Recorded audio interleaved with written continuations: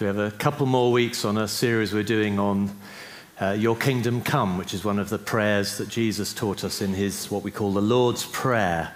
And so this today, the theme is healing, one of the goods of the kingdom of God, of God's loving rule, which he brings to us. Now, I don't have a ministry gift of healing, so I'm just bringing thoughts and experiences for you this morning.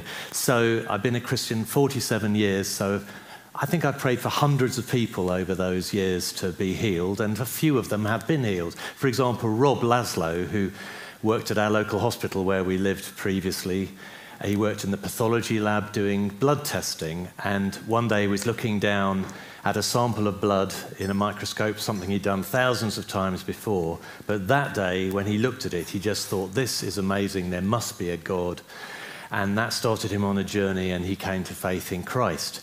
And then some while later, playing football, he injured his leg quite badly. He went to hospital, and he was signed off work. And I kept a record at the time of what happened. So on Sunday, the 27th of September, 2009, this is what I wrote in a contemporaneous record.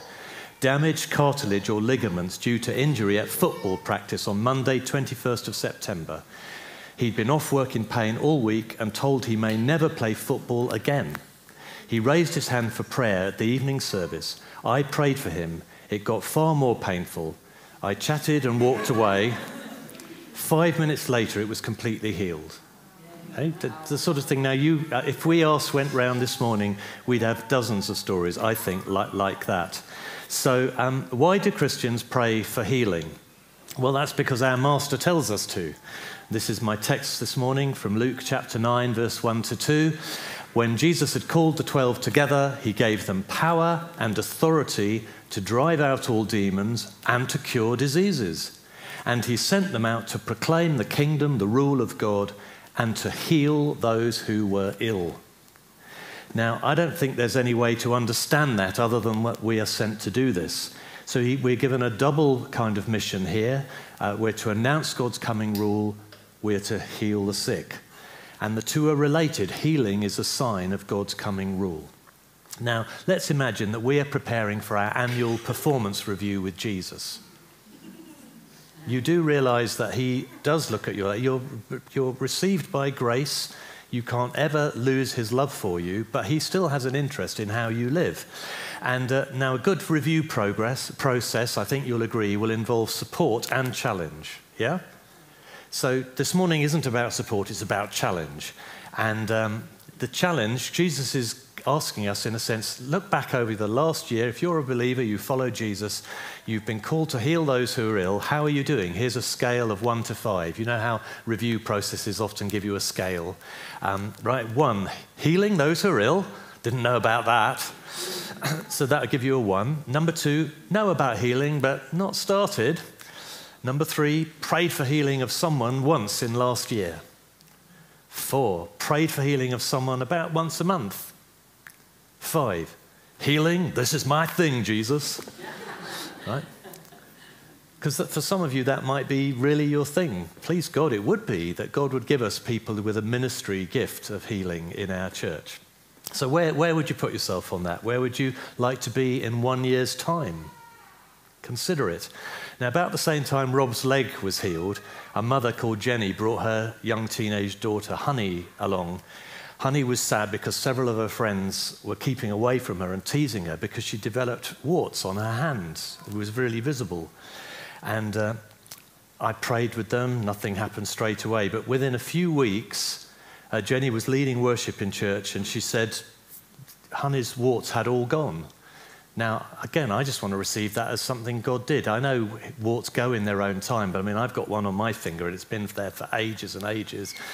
And they seem to last years on me. I don't know how it goes with you.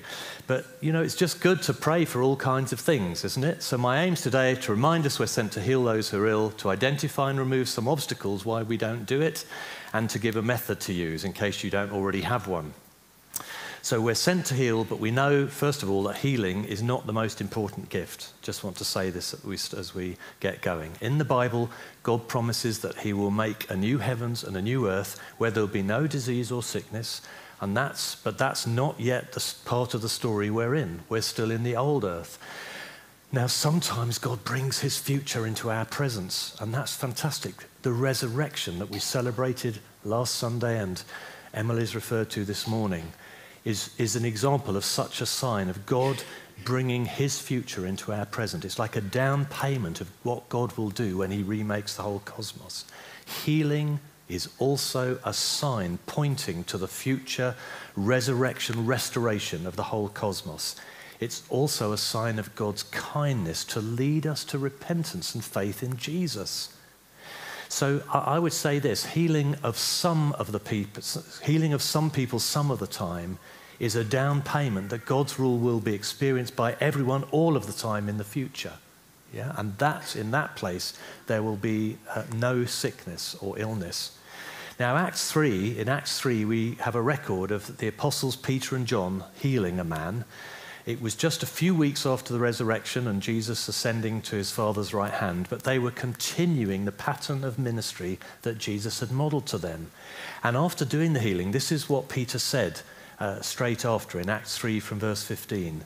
He says to these Jewish people, because they'd not long crucified Jesus, "You killed the author of life, but God raised him from the dead." He preaches the resurrection. We're witnesses of this. By faith in the name of Jesus, this man whom you see and know was made strong. It is Jesus' name and the faith that comes through him that has completely healed him, as you can all see. Now, fellow Israelites, I know that you acted in ignorance when you crucified Christ, as did your leaders. But this is how God fulfilled what he had foretold through all the prophets, saying that his Messiah would suffer.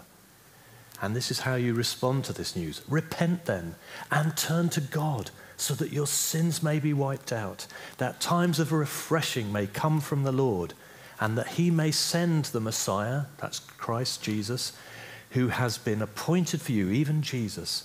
Heaven must receive him until the time comes for God to restore everything as he promised long ago through his holy prophets. In other words, to make the whole cosmos new. So we see there that healing was a gift, but it was pointing to the Savior Jesus. Healing is not the most important gift, Jesus is. To know Christ is a far greater gift than to be physically healed. So as an illustration, in the 1980s, it was a time when fit young adults started to die of a new disease which scientists identified as HIV/AIDS. Some of you are old enough to remember this. And the disease caused a great deal of fear. There was no cure. It was a death sentence. And the late Princess Diana really championed the cause of treatment centres for people with AIDS. And she opened a dedicated ward, the Broderick ward, at the Middlesex Hospital in London.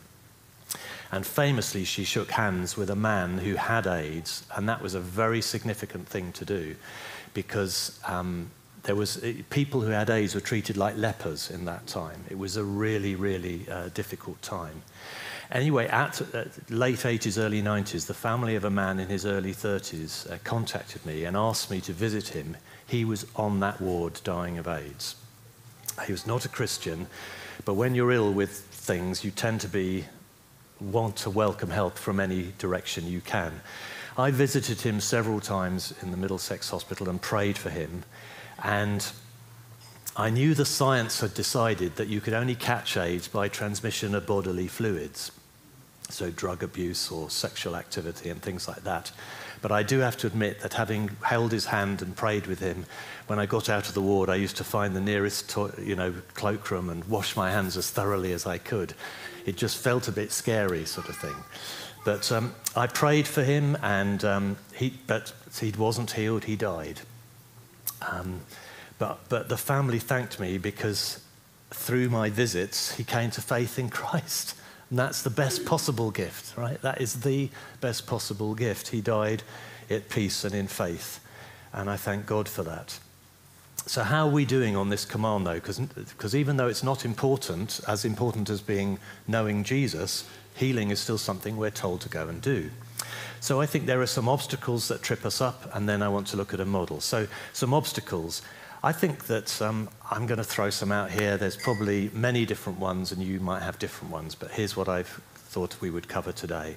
I have a fear of disappointing the person who is not healed. Yep. I have a fear of disappointing the person who is not healed. And in 47 years, I can't... The truth is, I've had very few people who were actually disappointed. I remember there was a teenage boy at Welcome Church in Woking, where I was on staff, who was profoundly deaf, and he was prayed for at a special healing meeting. He wasn't healed, and he stopped coming to church. And I'm sad for that. It wasn't me that prayed for him, but I'm not trying to make that excuse. I think there was probably all kinds of other things going on in his life, but actually across 47 years, I've hardly seen anyone react badly to the fact they were not healed. And I think you need to know that. So at my last church, where I was in leadership for 25 years, we pioneered in the area a healing on the streets ministry, which healing on the streets, HOTS is what we used to call it. It was a model created by Mark Marks at the Causeway Coast Vineyard Church in Coleraine, Northern Ireland, and has spread all around the world. And we would go out on the street, on the high street of the town, 10 a.m. to noon every other Saturday, come rain or shine, and place 4 seats on the pavement in front of an old Methodist church where they had a little congregation, but they were really keen to encourage anybody in Christian ministry. We'd erect a large banner like this, and we would pray for anyone who asked for prayer. And I remember going out in the pouring rain one morning, wishing I wasn't there, let alone anybody else. And yet even so, because there was no shelter, the chairs were all rained on, and even so, 4 people sat on wet chairs that morning and wanted prayer. And I thought, this has to be God, right? Yep. So very few people were healed, at the moment during those prayer times. But a very large proportion of those people expressed immense thanks that we offered to pray for them and had prayed for them. They felt loved. They felt cared for. They felt heard. They felt noticed, even though they were not healed.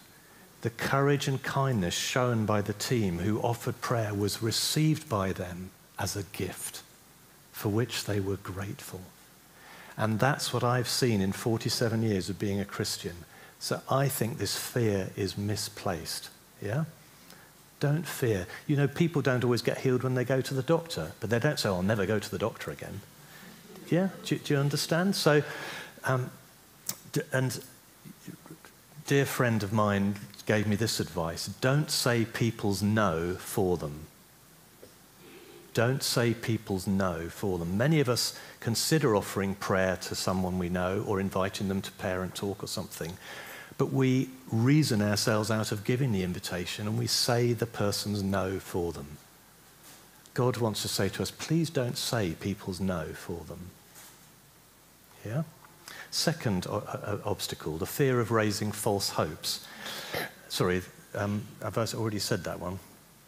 Oh, yes, I have. I'm going backwards, aren't I?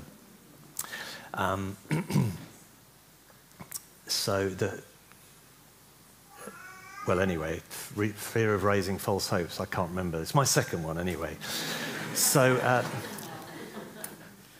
you're not asked to raise false hopes.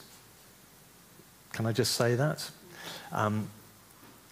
Recently, someone in our community group, there was a new kitten in one of the households. The kitten went missing, and WhatsApp went live, please pray this kitten gets found. And we were asked to pray. And I must say, as I prayed, I had a real rise of faith. I believe God is going to cause this kitten to be found. But I didn't put that on WhatsApp. Right? I didn't make it, but I really had a rise of faith. I was going to be surprised if that kitten wasn't found. The kitten was found a couple of days later. And that just meant that I could say, okay, I really did hear you, God. And it encouraged me in my own thanksgiving. sometimes we can really feel when we're praying for someone, we really have a rise of faith that God's going to heal them. But, we don't have to tell them that. I think we just need to be careful about that, because there's other things I've had a real rise of faith for, and that prayer was not answered. Yeah? So we just need to be careful with what we say. So some Christian models of healing ministry are pretty arrogant and make bold claims and guarantees. And personally, I don't find that at all comfortable, so I don't encourage that. So we don't prophesy, we don't guarantee that someone will have a baby, that they'll get married, we don't promise they'll get healed, and we never tell anyone to stop taking their medication or treatment. Right? That's not what Christians recognize the healing work of medical science, that it's a gift from God, and we respect and love it. So we need to find out what it is we can offer people. And what's the difference between a police constable and a police community support officer? They actually have different powers. You're aware of that, I expect. And every police constable swears an oath. It's called an attestation. And then they get what's called a warrant card. And that warrant card proves that that person is authorized to make arrests, to deprive you of liberty and such like in the name of the state. And the warrant card is the evidence the police officer has that authority. Now, we know in the case of Sarah Everard, that authority was abused. So but put that to one side. We need to know on what authority we can offer to people what God's goods are. Now, my reading of the Bible, and because I believe it's from the Bible we find out what our warrant is that we can promise people forgiveness, but we cannot promise people healing. If you have a different theology of healing, God bless you, but I'm standing at the front today, so... So God teaches us that both God's rules started in Jesus, but that we don't yet see everything under his rule. That will happen when he makes the new heavens and the new earth. So I believe that people can be healed because God is giving us a taste of the future now, but that not everybody is healed all of the time. And so we live in that tense place. It's told in the Bible we're ambassadors of the kingdom of God. But the trouble is no one can see it anywhere. If I turned up at the court of St. James and presented myself to King Charles and said, I'm the new ambassador for the kingdom of God, you say, well, where's that? Well, hopefully he knows something about it because he is the head of the Church of England. But do you follow? It's difficult, isn't it? When we have to embrace this tension, neither be triumphalist nor defeatist.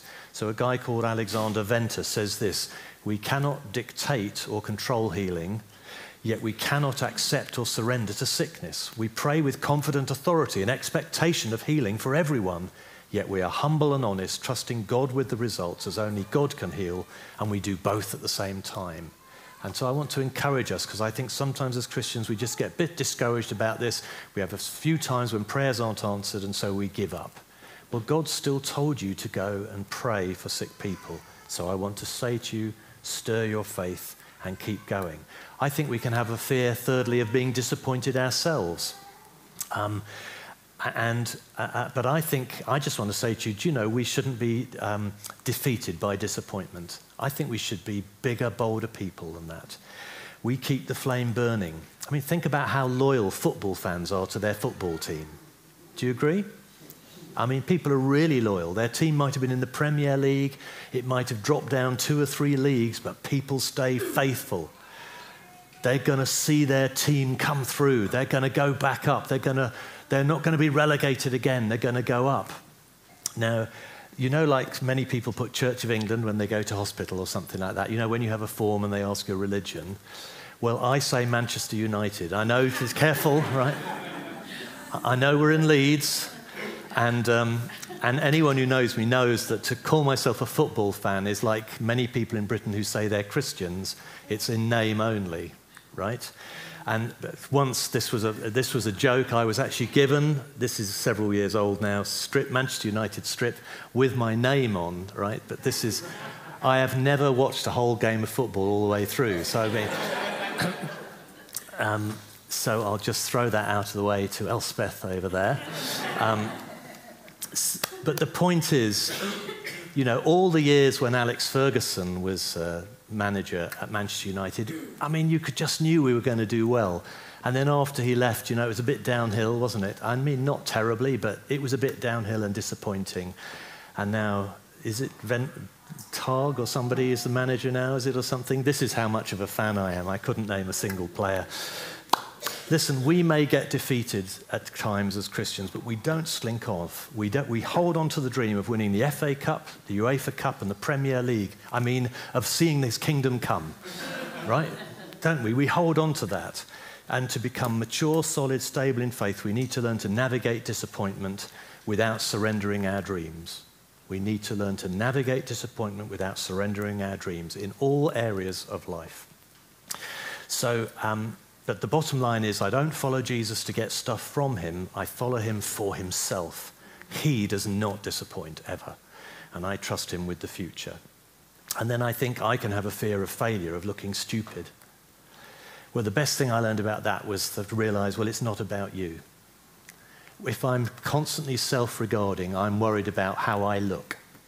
But when I realize God loves these dear people walking past on the street, or the person I'm sitting next to just says they have this need, God's love for them is the most important thing, not whether you look good. Agreed? So we can forget that kind of stuff. And I've listened in person to the late John Wimber, Randy Clark. These have international healing ministries, people with a real ministry of healing. People at Bethel Church in Redding, California, have been there. The good people at King's Arms Church in Bedford, who, again, have really gone after God's miraculous healing power.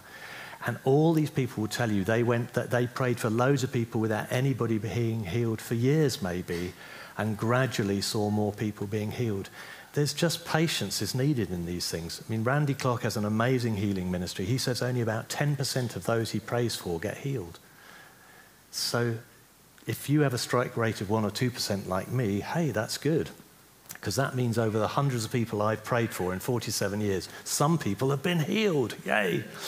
Right, so when I reviewed, as I say, I was part of this Healing on the Streets ministry, I reviewed the reports from 2014 to 2017, and most people didn't say they were healed, but I would say something like 80%, because we prayed for maybe 6 to 10 people each week, every fortnight for those 4 years, about 80% said they had felt the most extraordinary peace while they were being prayed for. That is a wonderful gift, isn't it? Because we're talking about a busy high street. I think there's a slide I grabbed off Google, Street View. There's no pedestrians here, but on a Saturday morning, there'd like be pedestrians running up and down here. Not running, obviously, walking up and down. So people were literally sitting with cars going by, people walking by, and they would just say, it was not uncommon for people to say, can I sit here when we'd finished praying? Because they just wanted to sit and enjoy that peace. That's a gift, isn't it? Some of you are going to receive a gift just of peace today. Some of you can be healed as we pray for you. That's wonderful. So, are you a Christian sent to heal those who are ill? Yes, I think you are, as Luke 9, 1-2 says. So I believe what Jesus sent us to do, and I want to suggest a 5-step model of healing prayer. Now, your values are really important as you do this. I think you should always show respect and kindness for someone you're praying for. And those we pray for, we want them to go away with a strong sense that they've been loved and treated with dignity. Yeah? We would always ask for consent before we touch somebody, and I suggest only we touch someone on the shoulder. Christians do that because they did that in the New Testament, but we should only ever do that with permission, and I think probably only on the shoulder, maybe on a knee or a hand, if that's where the person is sick. We look people in the eye. Isn't that important? People need to feel attended to. We don't get weird, right? We don't argue with or scold people. Yeah? We're not judgmental. It's part of what it is. This is some of the stuff, just basic Christianity is what we bring to this. But sometimes, I've seen healing ministry, which was really, really weird and odd. And So this is a five-step framework I'm suggesting. This is something would be very similar to healing on the streets or what Vineyard teaches, John Wimber, the church movement John Wimber started. I've just styled it slightly different. I think you talk with the person first, then you talk with God, you command the healing, talk with God again, and talk with the person. You see that sequence? Hopefully I'm making it. If you have another, you don't have to be tied to this. Feel relaxed about it. Never let a method become something that rules you. I'll skip the next slide. So talk with the person. So we look them in the eye. We tell them God cares for them. I think that's how we always want to start with these things. People don't know that. A lot of people think God doesn't care for them, that he's far away. People need to be told God loves you. And then we need to ask the person what they want prayer for. We don't want a medical history because we're not doctors, yeah? Just need to know what it is that would make the difference today for them. And we listen well.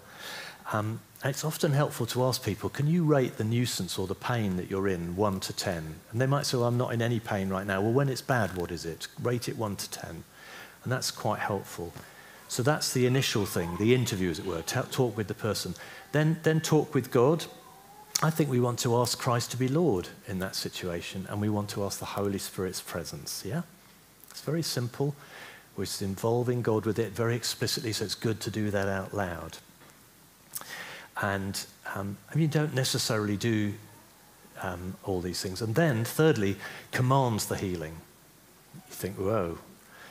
Jesus often healed just by touch, and sometimes you might feel that's the way to go, but usually we use words, don't we, rather than just touch.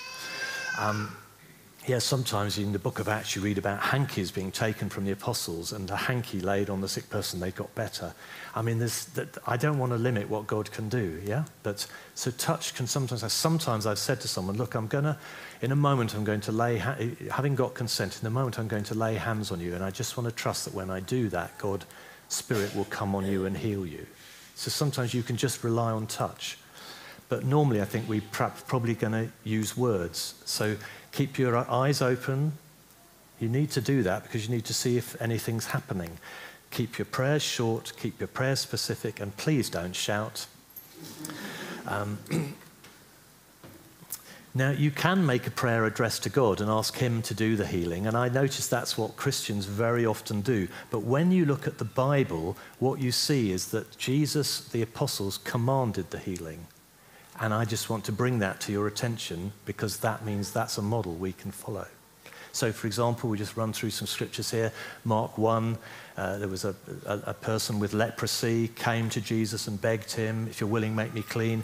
And at the end of verse 41, Jesus says, I am willing. And he just says, be clean. Do you hear that? It's a word of command. He doesn't say, Father, please, would you make this leper clean? He says, be clean. Matthew 9, 6 to 7, the next one, paralyzed man. He says to the man, get up, take your mat and go home. Do you see it's a word of command? Yeah? Matthew 12, there was a man with a shriveled hand. Then he said to the man, stretch out your hand. See, it's a word of command. Yeah? You getting this? Luke 7, 14.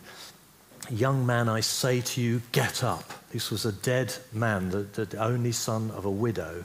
And he speaks to the dead body, young man, I say to you, get up. So, are you seeing the pattern there? I'm suggesting you should do it like this too. So certainly the model we used on healing on the streets. I remember one time we had a man rushing on his way to work, rushing by, and he stopped and said, I've got a really bad wrist, can you pray? They prayed, he was saying, I'm late for work, I need to rush. They prayed for him, he rushed off to work. Now later that morning, I was also on the team, a woman drove along the road and did the parallel parking right next to where we were. There just happened to be a space, sorry. And she and a younger woman got out, grown-up woman. It was a mother and daughter, it turns out. And the story I heard, some of the other team members prayed with them. It was the older woman's husband that we prayed for his wrist on his way to work. He'd phoned up his wife and daughter and said, I've just been prayed for outside the Methodist church. My wrist has been healed. Get down there and get prayer. Right? And you think, wow, this is like the New Testament. Yeah? So now you might say the examples I just showed you were all examples from Jesus. Okay, we're going to the book of Acts. Jesus is ascended to heaven. This is the first disciples. You'll see they followed the same pattern Jesus did. Acts 3:6, silver and gold I do not have, but what I have I give to you in the name of Jesus Christ of Nazareth, walk. See, it's a word of command. Acts 9, a little girl, a woman has died, and Peter, turning towards the dead woman, said, Tabitha, get up. See, it's a word of command. This is the apostles. They're the people like us, the followers of Jesus. Acts 14, 8 to 10, Paul looked directly at him, this man who couldn't walk, and said, stand up on your feet. So it's a word of command. Now, I just want to encourage you. I suggest we do what Jesus suggests, but if you don't feel comfortable, well, ask God to do it, okay? Because I don't think God is some kind of stupid rule-ticking, hoop-jumping God who says, oh, because you didn't say it that way, I'm not going to heal. Do you hear me saying that? Did you hear that? We have a lovely, gracious, merciful God. But if he's given us an example to follow, why not follow the example? And then I think we should call for God's love and peace on a person's life. And then at the end, let's talk with the person. Have the courage to say, hey, how is it? What did that feel like? And they'll tell you, oh, I'm just feeling some amazing peace. Or if it was something where they were hurting right there, and then you say, can you try that knee or whatever? What's the pain now? Give me a 1 to 10 rating. Have the courage to ask. And you know, if they're crying, you can ask, are these good or bad tears, and find out what's happening. It's all kinds of things. And then you want to finish with love and encouragement, and maybe encourage them to go and tell other people about what's happened, what they've experienced. And just one story to finish, and then we're going to see about praying together, okay? And seeing what God will do with some of us here this morning. Are you ready? So maybe your heart's beating a bit. You're thinking there's something I really need prayer for, but dare I ask? Friends, this is a really safe place. We're not on the high street. This is a really safe place. So we prayed for a woman. This was another wrist story, for her wrist to be healed. And she was on her way to shop at the nearby Tesco superstore. It's one of those really big ones, about 30 checkouts. By chance, we heard the next day, someone from our church was doing their Saturday morning shop in that Tesco. They were at the checkout when a few checkouts down, this woman was shouting out, hey, my wrist has just been healed. You should get down to the Methodist church and get prayed for. Right, in Tesco superstore at the checkout, right? Don't we want, these are things that happen, right? We have stories like this. You will have lots of other stories, and it's good to remember the stories. So do you want to stand? Band could come up and they'll praise quietly as we seek the Holy Spirit, because this is a moment for us to practice. Maybe you have a different model of praying for sick people. Thank you, well, that's great. I'm pleased as punch about that. But we want to see if there's anybody here today, because we're a church that we do pray for healing in this church. It happens anyway, but sometimes we don't do it so often on a Sunday, and we've had the subject this morning. Yay! So if there's something you would like prayer for, it doesn't have to be physical healing. It could be all kinds of things. It might be provision. That healing on the streets, we pray for people to get jobs, all kinds of stuff. Okay? So I just wonder, is anybody, I'm not going to ask you to come up to the front, just so you know, because I think we just get people praying. There's no special person here who does, the special person is Jesus. Yes. So if you think, yeah, you know, I could really, I need some prayer for something, you can come secretly afterwards, or you could just tell me now by tell us all now. Right, there we go. Some people would like some prayer.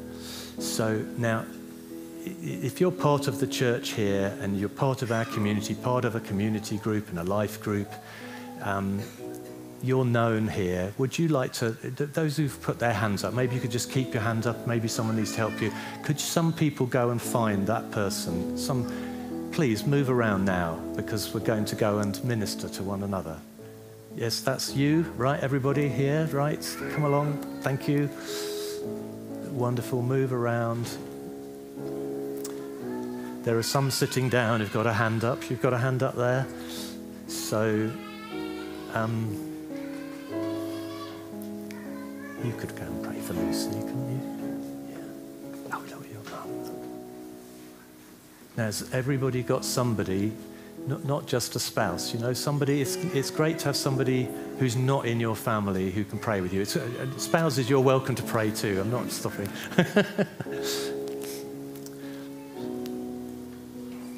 Has everybody got somebody standing with them? If you haven't, raise two hands and just make yourself known, just so we can do that. Great, that's lovely. Good, so please, I just invite you, just move now and just find out what it is and do that process. Don't worry about the process, just bring the ministry and gift of healing there. Wonderful. Now, if you're not involved, why don't you let's just ask God for the Holy Spirit to come right now, yes? And we thank you, Jesus Christ, that we have worshipped you today because we have come to believe that you are Lord. We've sung and proclaimed your Lordship here, and we ask for the Holy Spirit to come with his healing presence. It says in one of the Gospels somewhere, and the power of the Lord was present to heal. And we ask, Father, for such evidence of your coming kingdom. We pray for a down payment, a sign of the future that we have with you when all things will be made new. Thank you, God. Amen.